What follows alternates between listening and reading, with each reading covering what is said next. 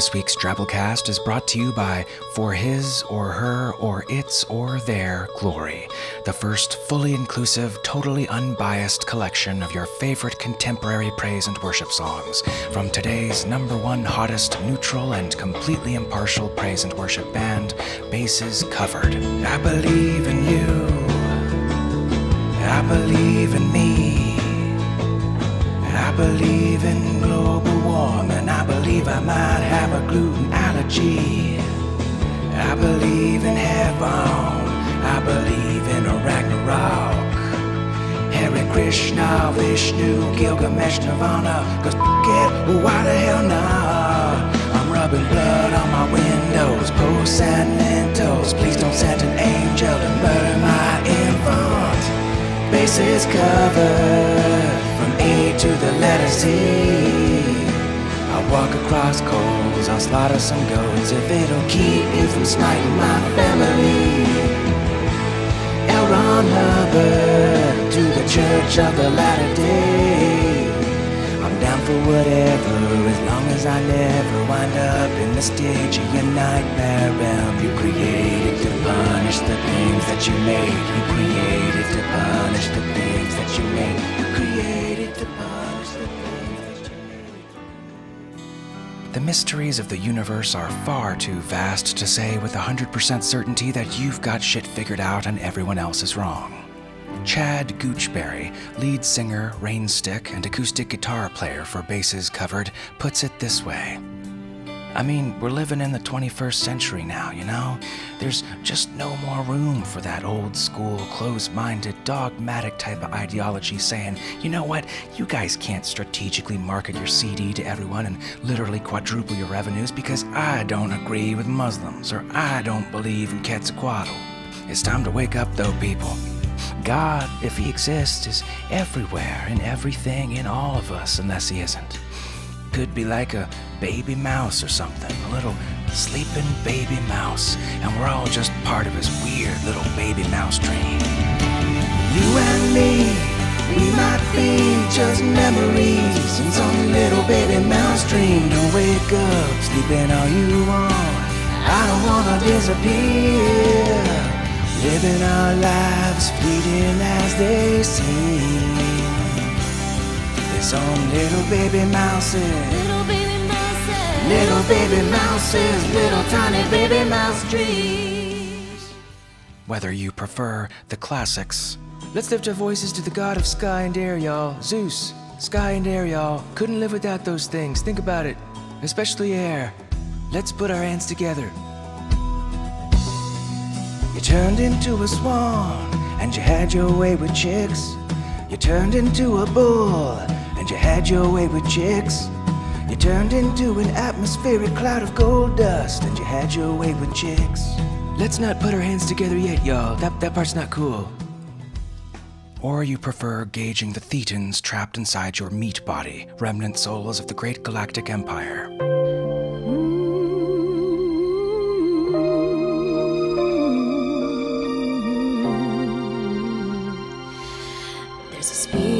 Inside me, and it's centuries old, ancient and alien, enslaved and controlled by an intergalactic warlord who put the spirits up inside of a volcano, which he blew up with a hydrogen bomb. Lord Xenu, I will have my revenge as regressed hypnotherapy draws my spirit from the nuclear wind. Lord Xenu, I'll never believe your subversive media lie. There's a little something for everybody, from the lighter, more cuddly of faiths. You're cute. You're mighty, and you wake me up in the morning to put food in your bowl, food in your bowl, oh yeah. You're cute, you're tabby, and you lay up on my shit like you could give a damn, and you don't, cause you're the ancient goddess of warfare, singing past. I will spread your likeness round upon all the internet. Instagram, YouTube, Facebook and Twitter, fast. You were good enough for the pharaohs, and Lord knows you're good enough for me. To the slightly darker and apocalyptic. Nameless, unspeakable horror, I revel at your feet, or whatever it is that a bat-like squid god has for feet. Nameless, unspeakable horror, you haunt my every dream, and I'll throw myself right out that window if it means that I can be free. The stars align, it'll soon be time. The Arctic ice is melting, rise and shine, Cthulhu. The Targan really. There's even something for the skeptics out there. You don't know that there's a God, but somehow I know there isn't. And when we die, there's nothing more. I'm absolutely certain God is a construct that weak people use to cope. God is a fairy tale, there is no hope. The only thing you won't be leaving, Mr. Sourpuss Humanist, is the room you keep your stereo in. For his or her or its or their glory, the contemporary praise anthology for everybody. That's right, boy. Girl. Order yours today. You're cute, and you're holy. You were mummified in the ancient times, and you were buried in sarcophagi with the richest folks around. You're cute, and you're righteous, and I know you know it too. That much is obvious. So please stop attacking my feet. I'm trying to put on these socks. I will spread your likeness round upon all the internet. Instagram, YouTube, Facebook and Twitter, fast. You were good enough for the pharaohs, and Lord knows you're good enough for me. You puke on the rug, you puke on the rug, you puke on the rug. I'll clean it up, I'll clean it up fast. I will spread your likeness round upon all the internet. Instagram.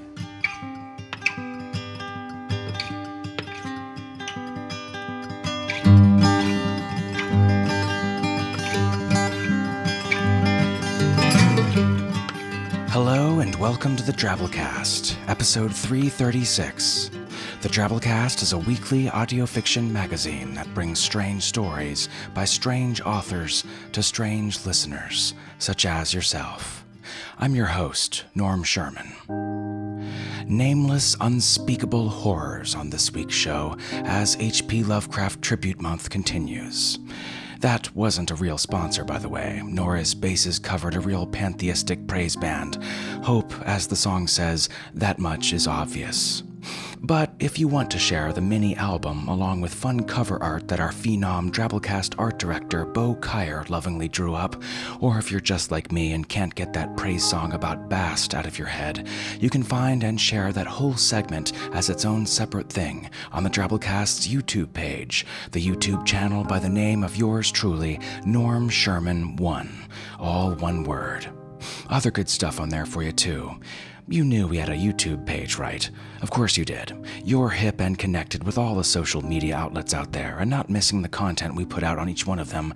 I know it. I have faith in it. Oh, and by the way, it's come to my attention that some people out there got weird, corrupted files of last week's show, To Whatever by Shane and Garrity, on their feed. Episodes with the full intro, but with the actual story clipped out, and the author's note by Shannon continuously on loop or something. That's just Xenu, Joan Rivers, and the other elder gods out there trying to scramble with your mind. Don't pay them any attention. If that's the case, folks, just go back and re-download that episode. Any problems should be fixed by now. I only tell you this because I hate for you to have missed last week's story. It's one of my favorites in a while, and really fun. You really don't want to miss it. And as for this week's story, like I said, nameless, unspeakable horrors. This was a big thing with Lovecraft. The idea of there being a whole pantheon of great old things out there beyond our comprehension that we, through glimpses here and there, are able to put together and understand only in some sort of basic slapdash way, reflecting our own personal varieties of religious architecture. You know that big, squid-headed bat being that shoulders reach to the clouds, named Cthulhu, that everyone's always going on about? Dude was just a priest, according to Lovecraft. One of the first. Basically just an annoying, omnipowerful alarm clock that would eventually go off and wake up all the really powerful shit out there that had deeds to every square inch of the universe. This is one of the big things that went viral with future generations of writers and Lovecraft fans, the explorations of this pantheon, and the lesser, yet timeless and still unfathomable lesser gods suggested therein.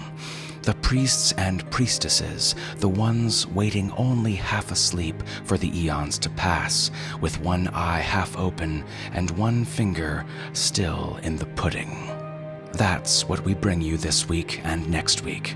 This week, the yawn of the old ones. Elder gods become modern gods by stirring, stretching, and subsequently tearing apart the minds of everyone around them. Next week, rise of the old ones. Those mind-bending, undescribably ancient gods get up, destroy the world, and then do whatever it is that nameless, unspeakable ancient forces do after making their morning coffee. We bring you this week The Mouth of God by Ramsey Shahada. Ramsey was first heard here on the Drabblecast with his hit story Creature in episode 206, about a little girl traveling the barren, post-apocalyptic landscape of Earth with a strange, confused, voracious, shape-shifting monster as a companion. It was one of my all-time favorite stories that we've ever done. Ramsey splits his time between writing stories and writing software. His fictions appeared in Weird Tales, where Creature originally appeared, Strange Horizons, and the magazine of fantasy and science fiction. He blogs at Glass Maze, which you'll find in our show notes, and we're happy to have this original by Ramsey here on the Drabblecast. The story's read to you by David Cummings and Jessica McEvoy, and not only read to you, might I add, but also fully produced by David as guest producer this week. David Cummings, host and producer of the horror storytelling podcast, the No Sleep Podcast, here trying his hand with a Drabblecast story. And I gotta say, folks, that podcast right there, the No Sleep Podcast, if you don't know about it, is absolutely the best podcast you're missing out on right now. There are a lot of podcasts that have good stories, am I wrong? A lot of podcasts that have good readers. No Sleep is the only podcast I can say, with nothing but pure admiration for all the work they put into each episode, that consistently has the best production values and horror story selection of any other podcast I've ever heard. It's phenomenal. It's a class unto itself, it really is. And the production that Dave puts into this week's story on the Drabblecast, and that he puts into every week's story over there at No Sleep, will speak completely for itself, I have no doubt. So I'll stop gushing. www.thenosleeppodcast.org. Type it in your browsers, write it on your hand, subscribe to it now before the story starts. Personal recommendation from Norm himself here, people. Get on that thing. You good? All right then, on with the show. Without further ado, we bring you The Mouth of God by Ramsey Shahada.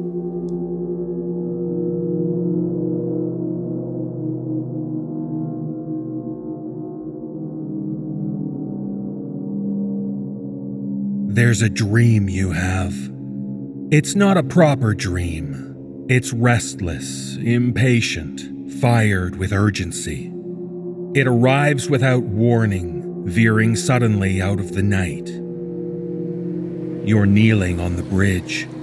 It's late afternoon. Clouds mass low in the sky.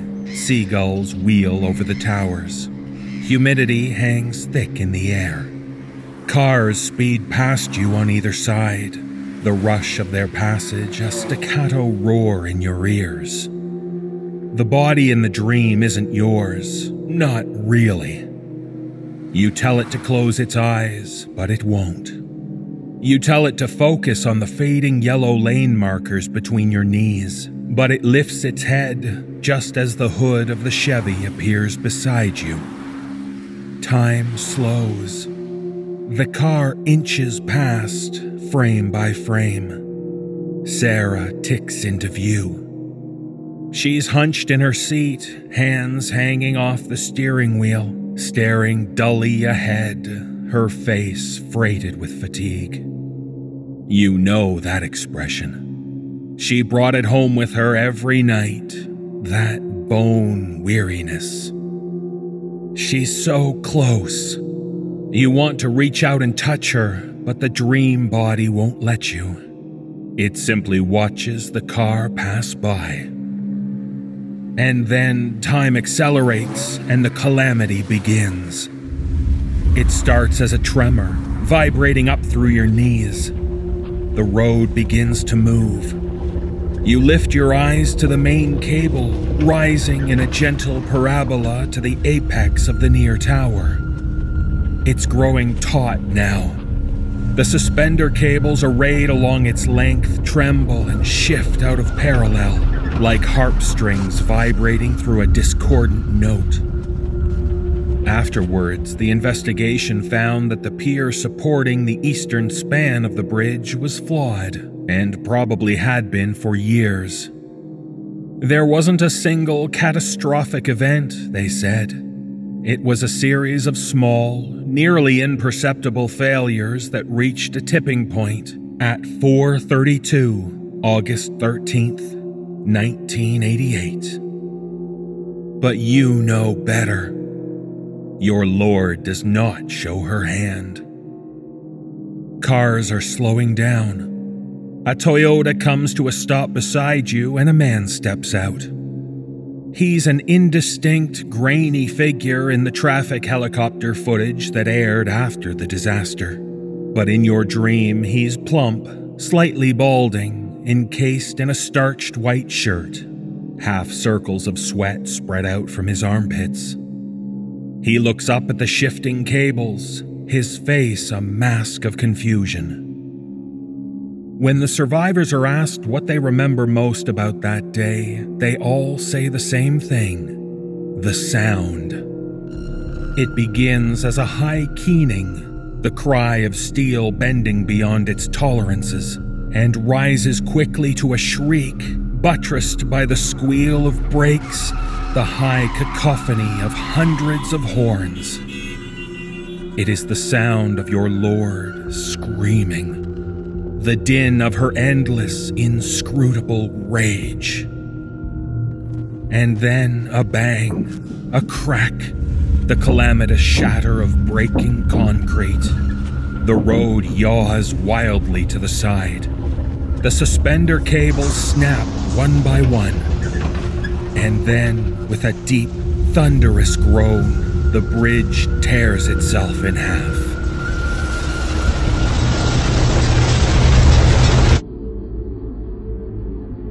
The dream releases you. You scramble to your feet.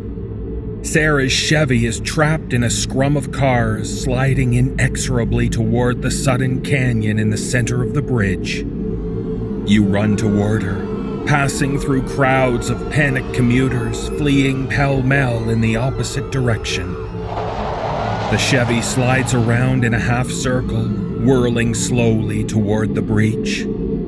Sarah reaches out to you through her open window, calling your name.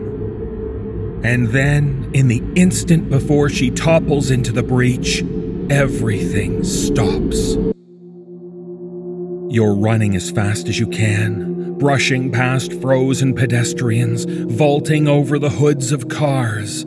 This time, you tell yourself, you'll get to her before it's too late. You don't, of course. Her face begins to soften. Its features shift, come loose, wander away from their mooring, and then sink, capsizing like flotsam into the soup of her skin. You want to look away? You can't.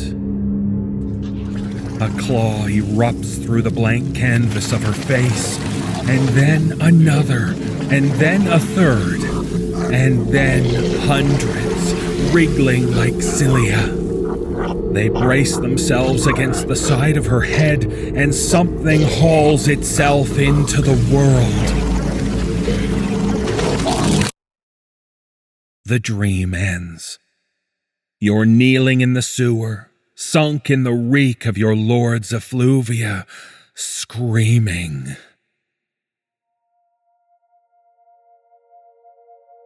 When your mother's God spoke, he spoke loudly. Angels and burning bushes, floods and rainbows, locusts and eclipses and parting seas. The message wasn't always obvious, but his people always knew that there was a message. That isn't the way of your Lord. She speaks in hints and murmurs. A bird hopping into an abandoned building, dragging its broken wing behind it. A ring of plastic bags circling a park bench. A headless doll tumbling down a flooded gutter. A magazine skittering across a deserted street and into an alleyway. The magazine comes to rest at last against an anonymous hump of rags and newspapers. The breeze that bore it into the alleyway falls still. There's an old woman under the rags, sleeping fitfully. You study her face. It's waxen, gaunt, emaciated. A roadmap of broken veins tattoos her cheeks. A patchwork of sores spreads across her forehead. This could be nothing. You've been deceived in your Lord's will before. You look up at the narrow rectangle of sky that roofs the alleyway, an old habit from your youth, when you believed that God lived above the world. Please, you say, just tell me what you want. The sky narrows, imperceptibly, as if the buildings are leaning toward each other. Or maybe not. Maybe it's just your imagination. Jenny? Mumbles the old woman. You look down. Her eyes are open, staring glassily at nothing, her gaze shattered and empty. Will you please pick up your stuff? She's somewhere else now. You imagine a cluttered playroom, a scattered minefield of toys. A little girl sitting in a plastic chair that's a bit too small for her, lost in a book. The image is so clear that you wonder whether your Lord has given you a vision. But no, it's just a memory, slightly altered. The toys melt away. The playroom becomes the den of your old house. The plastic chair a weathered papasan. The little girl becomes your daughter. She's sitting cross-legged on the papasan, wearing her Josie and the Pussycats t-shirt, bent over a book, her long dark hair tucked into the back of her collar, humming unconsciously to herself in the way she always did when she was reading. She looks up at you and smiles. "Alex," you whisper, and banish her from your mind. Is Jenny here? Says the old woman. Her eyes dart around the alleyway, alive with yearning, but the rest of her face is a slack mask, drained and empty, marked with old lines of pain. You know the look. Your Lord prefers these sorts of people. Broken, hopeless, falling. She lies waiting at the bottom of their trajectory. You shake your head. No. Did she send you? All she wants you to do is say yes. It doesn't have to be true. She doesn't care if it's true. She just wants to believe it for a while. Yes, you say. She smiles and nods. You offer her your hand.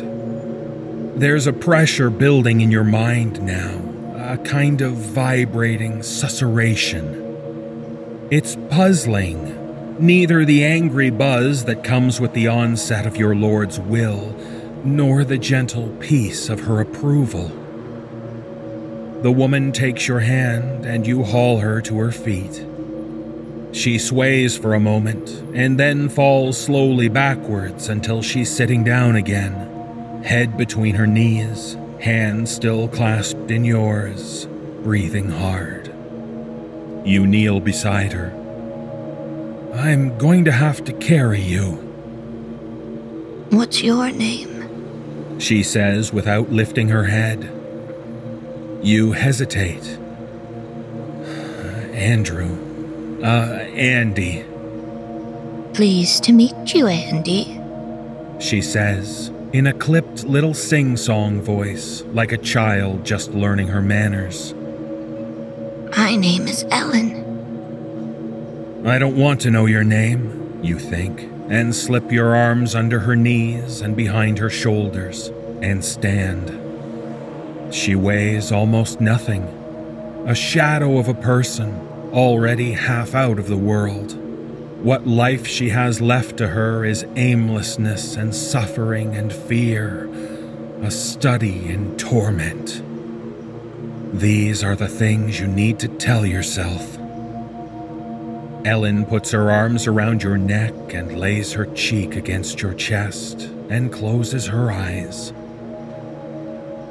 You move to the mouth of the alleyway and peek out. It's halfway between dawn and midnight. The streets are still deserted. You step out and turn east toward the mouth. It'd be better if she was walking, but you're unlikely to encounter anyone at this hour, and the mouth isn't far. But then you hear the growl of an engine, close by and growing steadily louder. The sound seems to come from everywhere.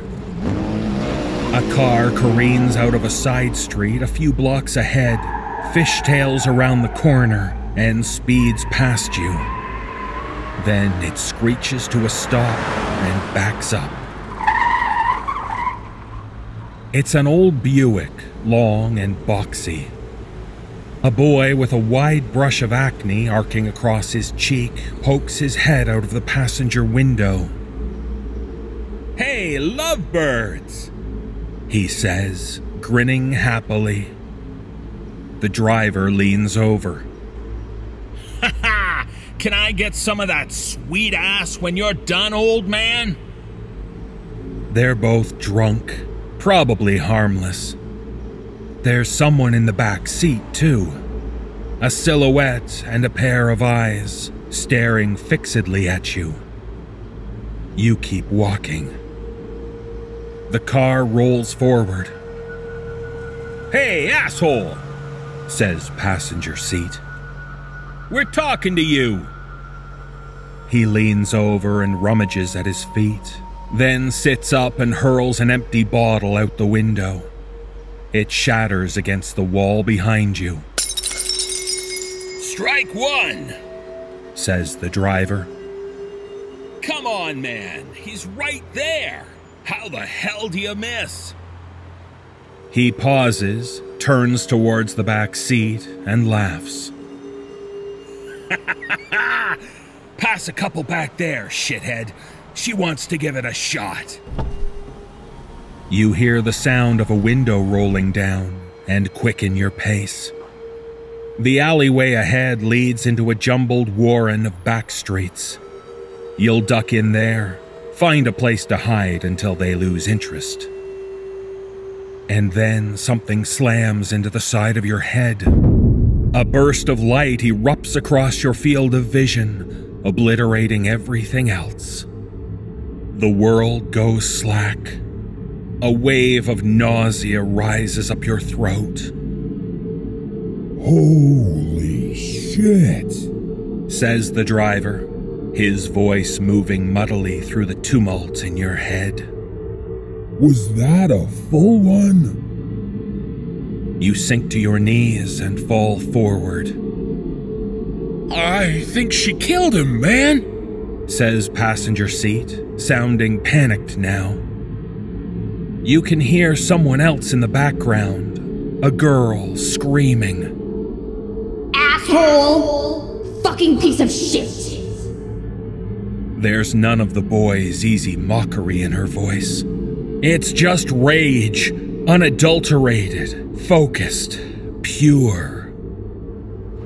Dimly you hear the engine roar and then recede into the distance. You slip away.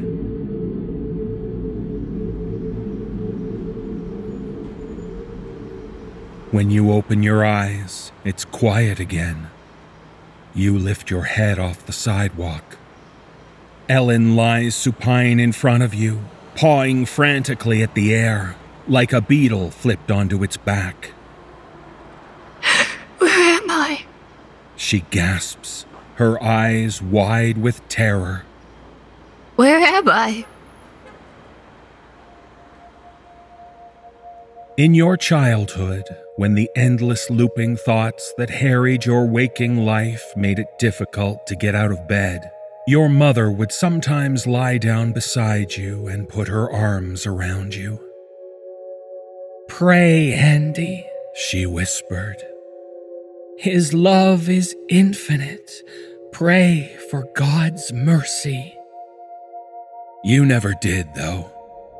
Your mother's God was always a cipher, absent or ineffectual or uncaring. It seemed pointless to ask him for anything. You've never asked anything of the God that took Sarah from you either.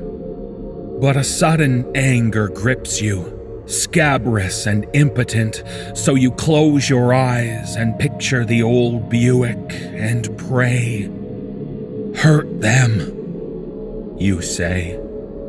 "Hurt them, Lord."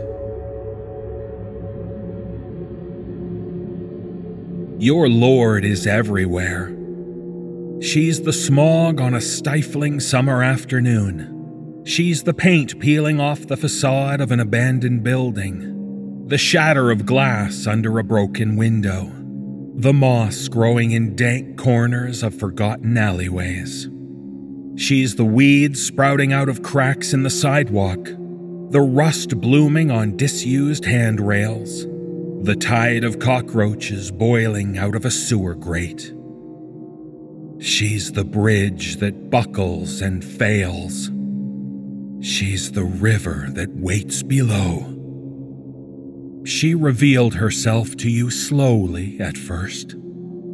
In the days following the disaster, you began to see her in the pattern of raindrops on your windshield during downpours. A jagged oblong that reappeared in exactly the same shape, no matter how many times your wipers swept it away. You saw her in the steam rising out of subway grates, shifting translucent veils around an empty core. She was in the shape of storm clouds, the shadows cast by the bare branches of winter trees, the flickering blue cavity at the core of a candle flame.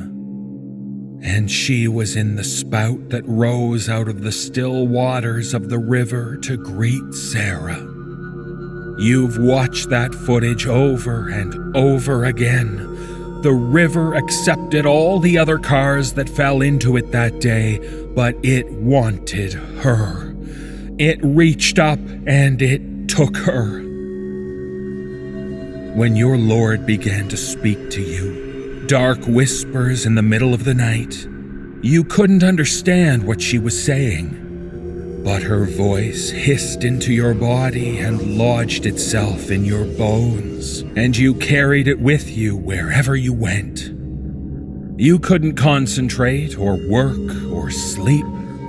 A darkness yawned under your thoughts, swallowing them before they had a chance to form. In the evenings, you lay alone in bed, listening to Alex crying in the next room, unable to summon the will to go to her. And then finally, late one night, when the whispers would not abate, you slipped out of the house and drove to an old building in Southeast. It was a squat 2-story affair, sandwiched between a movie theater and an abandoned cannery, and looked exactly as you remembered it. Barred windows, sagging roof, broken steps leading up to a red door. You came here often once, in the dark days before Sarah found you. Your old dealer opened the door. The intervening years had thinned his hair and thickened the bags under his eyes, but he remembered you.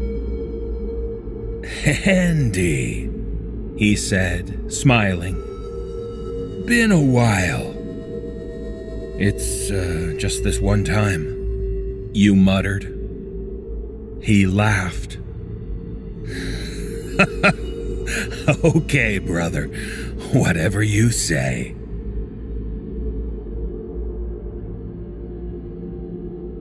You peeked into Alex's room when you got back home.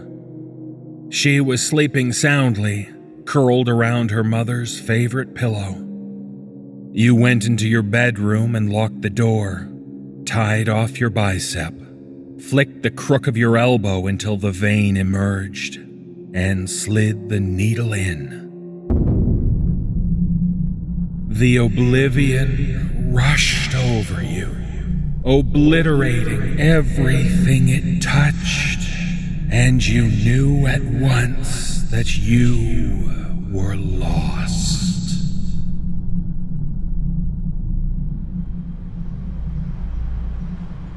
Amorphous bursts of light flicker in the corners of your eyes. You stink of beer. Your temples throb. You struggle to your feet. The car's gone. The night is quiet again. Ellen lies on her back, crying quietly. You look up at the sky. "Tell me what you want," you say. You study the stars.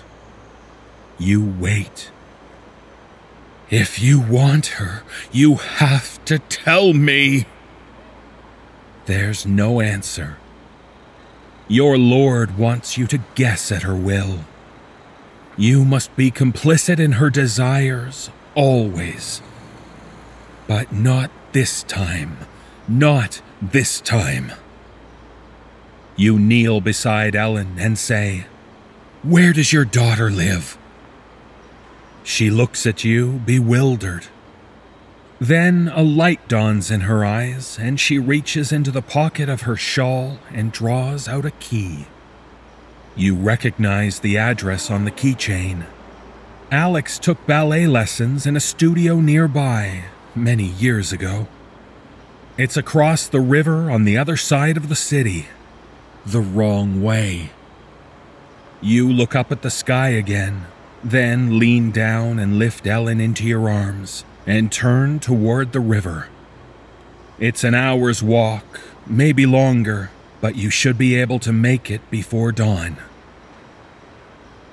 You've only gone a few blocks before the air begins to thicken. It crowds close, presses itself against your skin. You shut your mouth and hold your breath and clear your mind, but it's pointless. She always finds a way in, slipping through your defenses like a whisper. The first time your Lord called to you, you followed her will down a storm drain and through a series of dank sewer corridors until you came upon a young man. He sat in a shallow alcove, his back pressed against the curved brick wall, legs sticking straight out, chin resting on his chest, immersed to his hips in the dark water. His head lolled toward you. He had dull eyes, a delicate upturned nose, high cheekbones, long lashes. A golden boy, you imagined, pampered and privileged and loved universally before he fell into the thresher of his circumstances. You dragged him out of the alcove and flipped him over and pressed his face into the water. He struggled, faintly, the body fighting reluctantly for a life it no longer had any interest in. It didn't take long. He went still. The calm that settled over you then was a revelation. The first reprieve you'd had since your lord first turned her eye to you. You have obeyed all of her commands ever since. Until now. The buzzing in your mind is rising steadily toward a roar. You keep walking, leaning forward, struggling into the teeth of a hurricane. The roar devolves into a flurry of shrieks, one after the other. Darkness eats away at the edges of your vision, winnowing your view of the world to a narrow tunnel. Your lord has claimed this woman. She's not yours to save.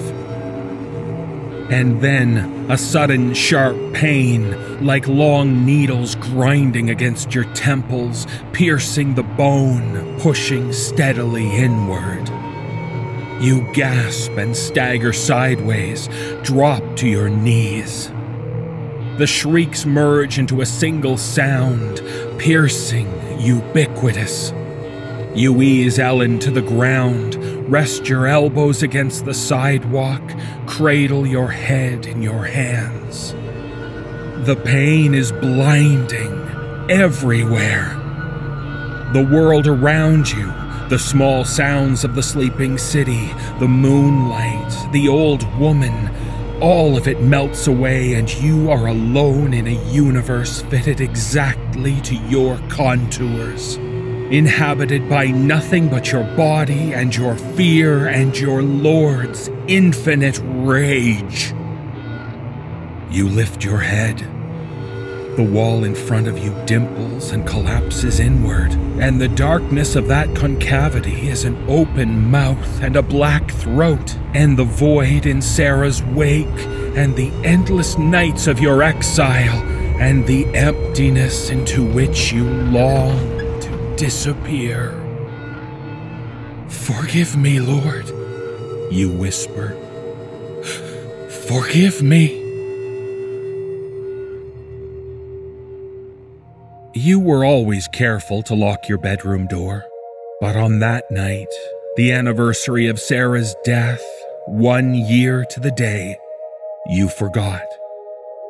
Alex came into the room just as you were sliding the needle out of your arm. What are you doing, Daddy? She said, but the warm wash of peace was already tingling through your body. You lay down and closed your eyes, only dimly aware that she was climbing into bed beside you. When you woke, curled around your paraphernalia, you felt her pressed against your back, breathing quietly, one arm flung over your side. Alone in the world except for you. Your lord's voice was loud in your mind, penetrating even the fog of your receding high. It was time. You slid to your feet, waiting for the world to right itself, then lifted Alex out of bed. She put her arms around your neck and rested her head on your chest. You carried her through the house and out to the car, past mounded heaps of trash, half-empty boxes of takeout food, drifts of unwashed laundry. This is the last memory of your daughter. She's sitting in the passenger seat, arms wrapped around her backpack, staring out the windshield. Her face is drawn, drained of color. You notice a wrinkle on her brow, running vertically from the bridge of her nose to the center of her forehead. She looks like her mother. You put the car in park, but don't turn it off. Across the street, the front door of your sister-in-law's house swings open. Alex turns to you. When are you coming back, Daddy? Tonight. The lie comes easily. We'll order pizza, okay? She nods and smiles, but the smile falters, rallies, falters again. She's struggling to believe you. She wants more than anything to believe you. Sarah's sister steps out of the house and walks hurriedly toward the car. Time to go, honey, you say. She nods, opens the door, steps out, shrugs the backpack onto her shoulders. I'll see you tonight, Daddy, she says, and closes the door. All you can see of her now is her head, framed by the passenger window. She looks so small. We'll order pizza, you say again, just to say something, and put the car in gear and pull away from the curb too fast and lurch into the right lane. When you look in the rearview mirror, she's still there, standing in the middle of the road, dwindling into the distance. You never saw her again. This was the unforgivable sin, the one that made all the others possible.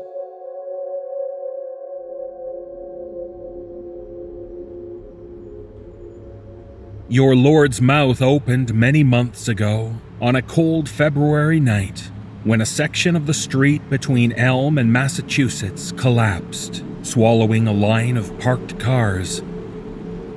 You move quietly up to the yellow caution tape, but the cops who are supposed to be patrolling the block are gone, as usual. You're not surprised. No one wants to be here. You shift Ellen in your arms, duck under the tape, and move to the edge of the abyss. It stretches across the whole of what was once 14th Street, from the row houses behind you to the line of storefronts on the other side.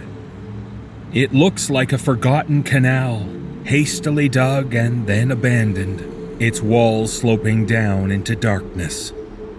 A lone tree perches on the opposite edge, its root ball half exposed, tilting vertiginously into the darkness. It's quiet here, the profound hush of long deserted places. Sounds cut off abruptly, as if snatched out of the air and spirited away. The gravity is different too. It feels like something is grasping at you. There's desire in the way it roots you to the earth. You can feel its pull wherever you are in the city.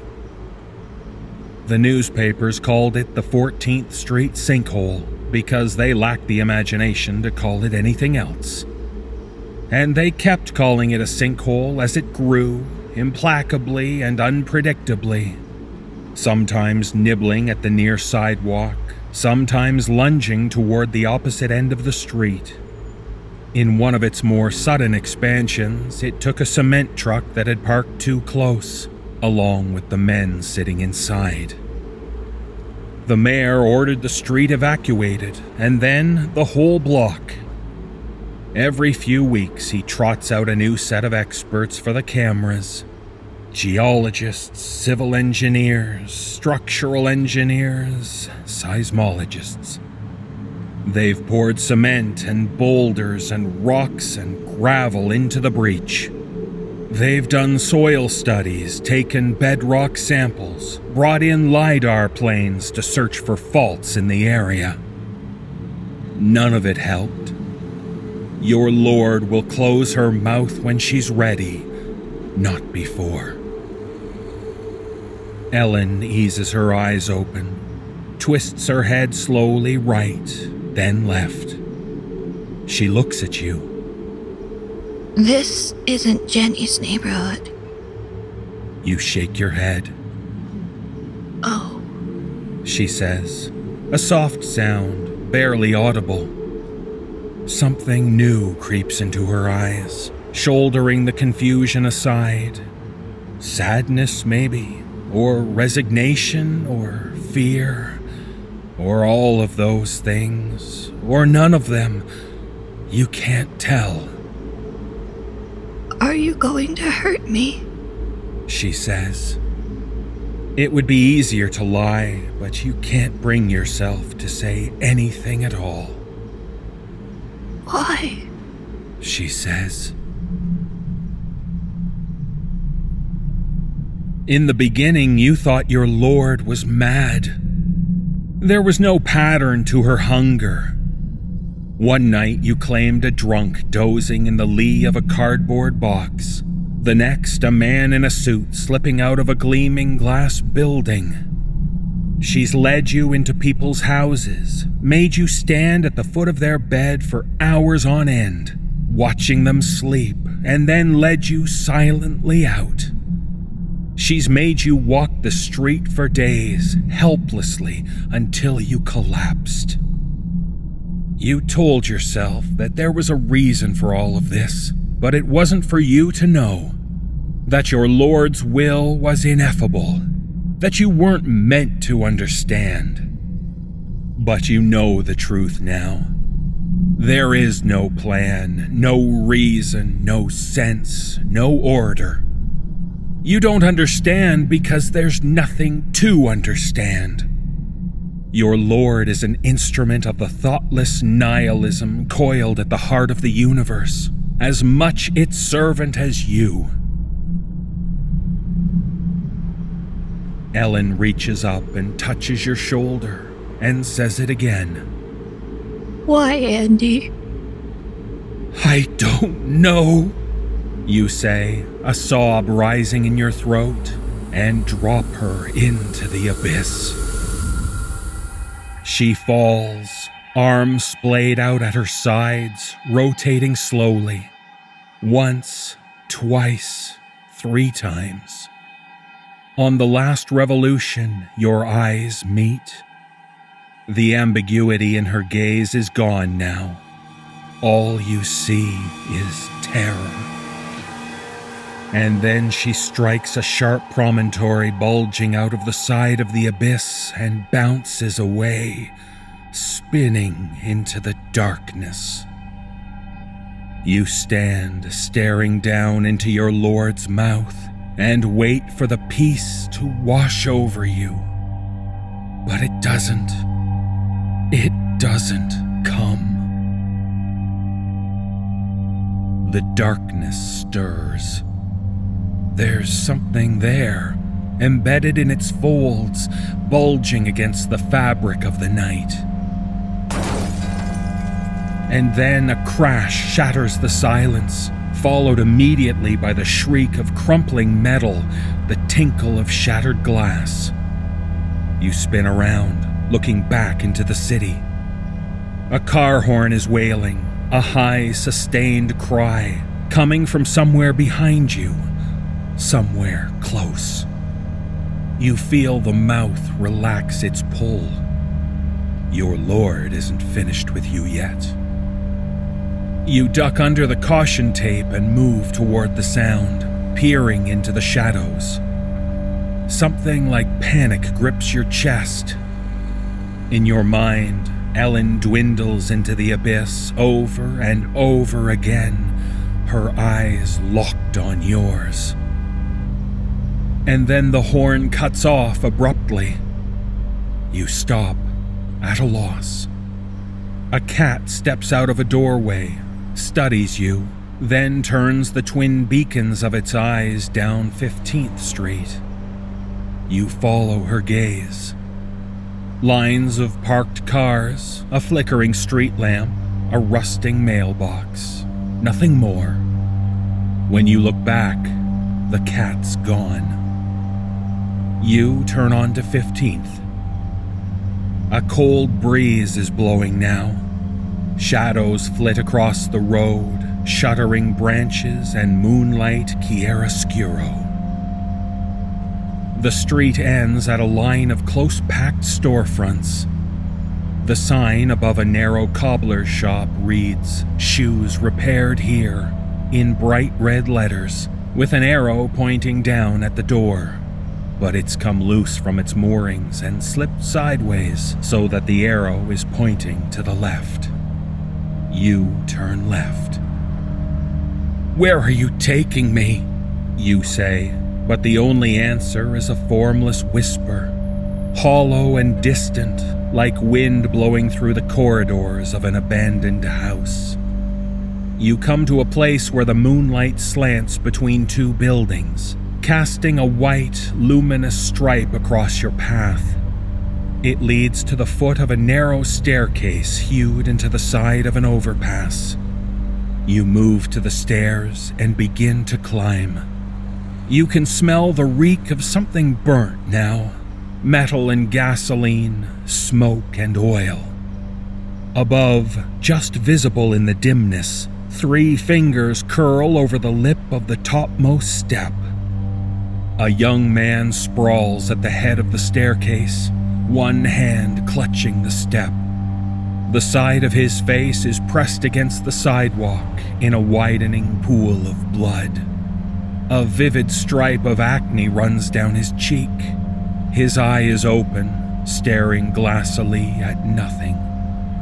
There's a car across the street, wrapped around the splintered remains of a telephone pole.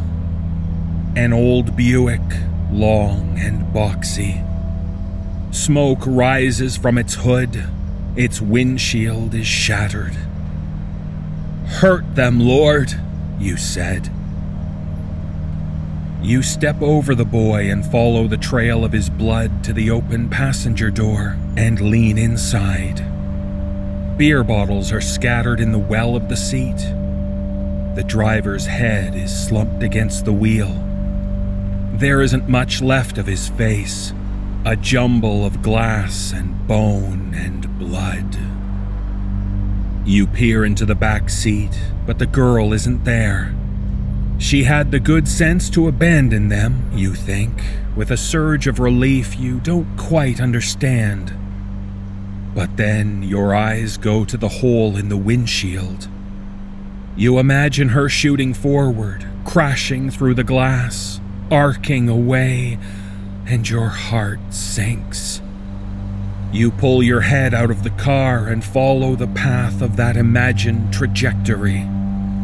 And she's there, at the end of it, crumpled in the middle of the overpass, her limbs twisted beneath her. The thing hidden in the silence stirs. You study your memory of the girl's silhouette, looking out at you from the back seat. The shape of her head, the color of her eyes, the jut of her chin. Her voice distended with rage. And then you know why your Lord has brought you here. "Hurt them," you said. You walk toward the girl, measuring every step. The hollow wind in your mind falls away. Everything is silence. You reach the center of the overpass, crouch down, put your hand on her shoulder, turn her over. The top of your daughter's head is caked with blood. Her nose is spread flat against her face. Her eyes are closed. Blood seeps out of the corner of her mouth and snakes down her cheek. The breath goes out of your body. You sink to your knees and close your eyes. This is how your Lord answers your prayers. "I'll see you tonight, Daddy," said Alex, her face alive with hope. There's a dream you have. You're walking up the path to your sister-in-law's house, freshly bathed, wearing new clothes. You pause to collect yourself, smooth your hair back, and knock. A young woman opens the door. She hesitates, confused, and then breaks into a wide smile. You can hear her in your mind. Daddy? Her voice is deeper, thickened with age, and just as you remember it. You've prayed for this dream to come true. You've lifted your head to your mother's God and beseeched him. He never answered. Perhaps he never heard. But your Lord did. Daddy? Says Alex again. Her voice is slurred now and strained and breathless. There's pain in it. You open your eyes. Alex's chest is rising and falling. One of her eyes is swollen shut, but the other is open. She's looking at you. Daddy? Is that you? You haven't cried since Sarah's funeral. Standing at the edge of her grave all those years ago, holding Alex's hand, weeping helplessly. But you're crying now, and the agony of it is indistinguishable from the joy. It's me, Alex. It's me. And then the thing hidden in the night clambers out into the world and screams. The sound is a maelstrom, the chitinous roar of a locust swarm, the endless crash of collapsing buildings. It fills the night, blots out the world. You lean down to gather Alex in your arms and look wildly around for a place to hide. And then you hear your Lord's voice, parting the din like a hurled spear, sinking deep into your mind. Bring her to me, she says. You let go of your daughter and lunge away. Bring her to me, says your Lord. You can feel her digging into your thoughts, dismantling them one by one, turning them against you. Alex lifts her head. Daddy, don't go. You crab walk backwards, turn, stagger to your feet, lurch past the smoking car, trip over the dead boy, crawl on hands and knees to the staircase, and then launch yourself over the top step and tumble down to the street below.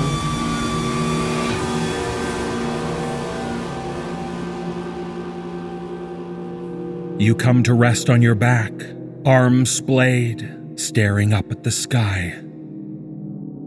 Bring her to me.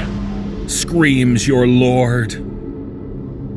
You stand and lurch past the cobbler's shop and turn onto 15th, dragging your broken leg behind you. The cat emerges from the shadows, hissing. Pain burns down your body, leaving outposts of agony behind it. Faintly, beyond the ubiquitous din of your Lord's rage, you can hear yourself screaming. You have no strength left by the time you reach the mouth. You crawl under the caution tape, belly and knees and elbows, reach out, grab the lip of the abyss, and drag yourself to the edge. Obey me, screams your Lord. You look down into the implacable emptiness of her mouth and pull yourself forward, inch by inch, until your shoulders are hanging over the edge, and then your chest, and then your belly, and then, with one last heave, you're falling, and the darkness rushes toward you. And you spread your arms, and you close your eyes, and you fall.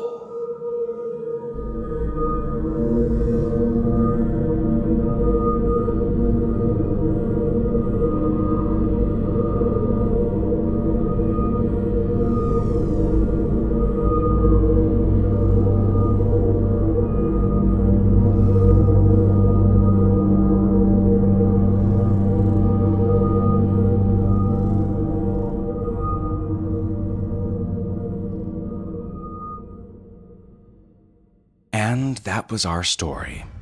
When we said the yawn of the old ones, we didn't mean out there somewhere in the Pacific. Listen to those homeless people ranting on the street corner, folks. Few people are born raving like that. It takes a breach of some sorts. If you enjoyed this week's story, remember, as always, the Drabblecast is only able to do this each week and also try to do more experimental stuff and expand here and there with the generous support of listeners such as yourself. What other podcasts do you know that start off episodes with whole fleshed-out fake CDs of so inclusive it's offensive, fun praise music before launching into an original commissioned story by one of today's top authors, produced as brilliantly as we just heard from David? We'd love to do it more. We'd love to double our pay rate to authors from 3 cents per word to 6 cents per word, to be considered a professional market by the science fiction and fantasy writers of America, inevitably leading to even more and better weekly original stories. But we're actually just breaking even here, folks. Actually, for whatever reason, maybe people have been switching or not updating their credit cards, or who knows, but we've actually had a pretty noticeable drop in credit card processing for our $10 a month Drabblecast B-Sides premium content subscriptions, and that's putting us into the red for the months ahead here in 2014. So yeah, cards on the table, folks. We need to change that, or otherwise, other things have to change, and nobody wants that. Drabblecast B-Sides is one of our main ways of keeping this show going. Subscribers for $10 a month get a couple extra stories each month, not to mention author interviews, workshops, occasional original songs, and videos. It's not a pay-for-content subscription, it's a thanks for supporting Drabblecast, here's some extra fun stuff each month subscription. If you're a current subscriber and have just had a lapse in your old payment method or haven't updated, here's a nice reminder to do that, because we rely on you. If you haven't signed up for Drabblecast B-Sides or aren't donating anything, hey, this is just me saying, think about it, or if you have the means, be more than just a listener of our podcast, be a partner in our enterprise. You can find support options easy there to the right off our website at drabblecast.org. All right, closing out per usual with our 100-character story winner this week by unreliable narrator from our forums, with this one here. Local cops are looking for witnesses to a recent hit and run. I'll bet it was the same guy who threw a tricycle under my car.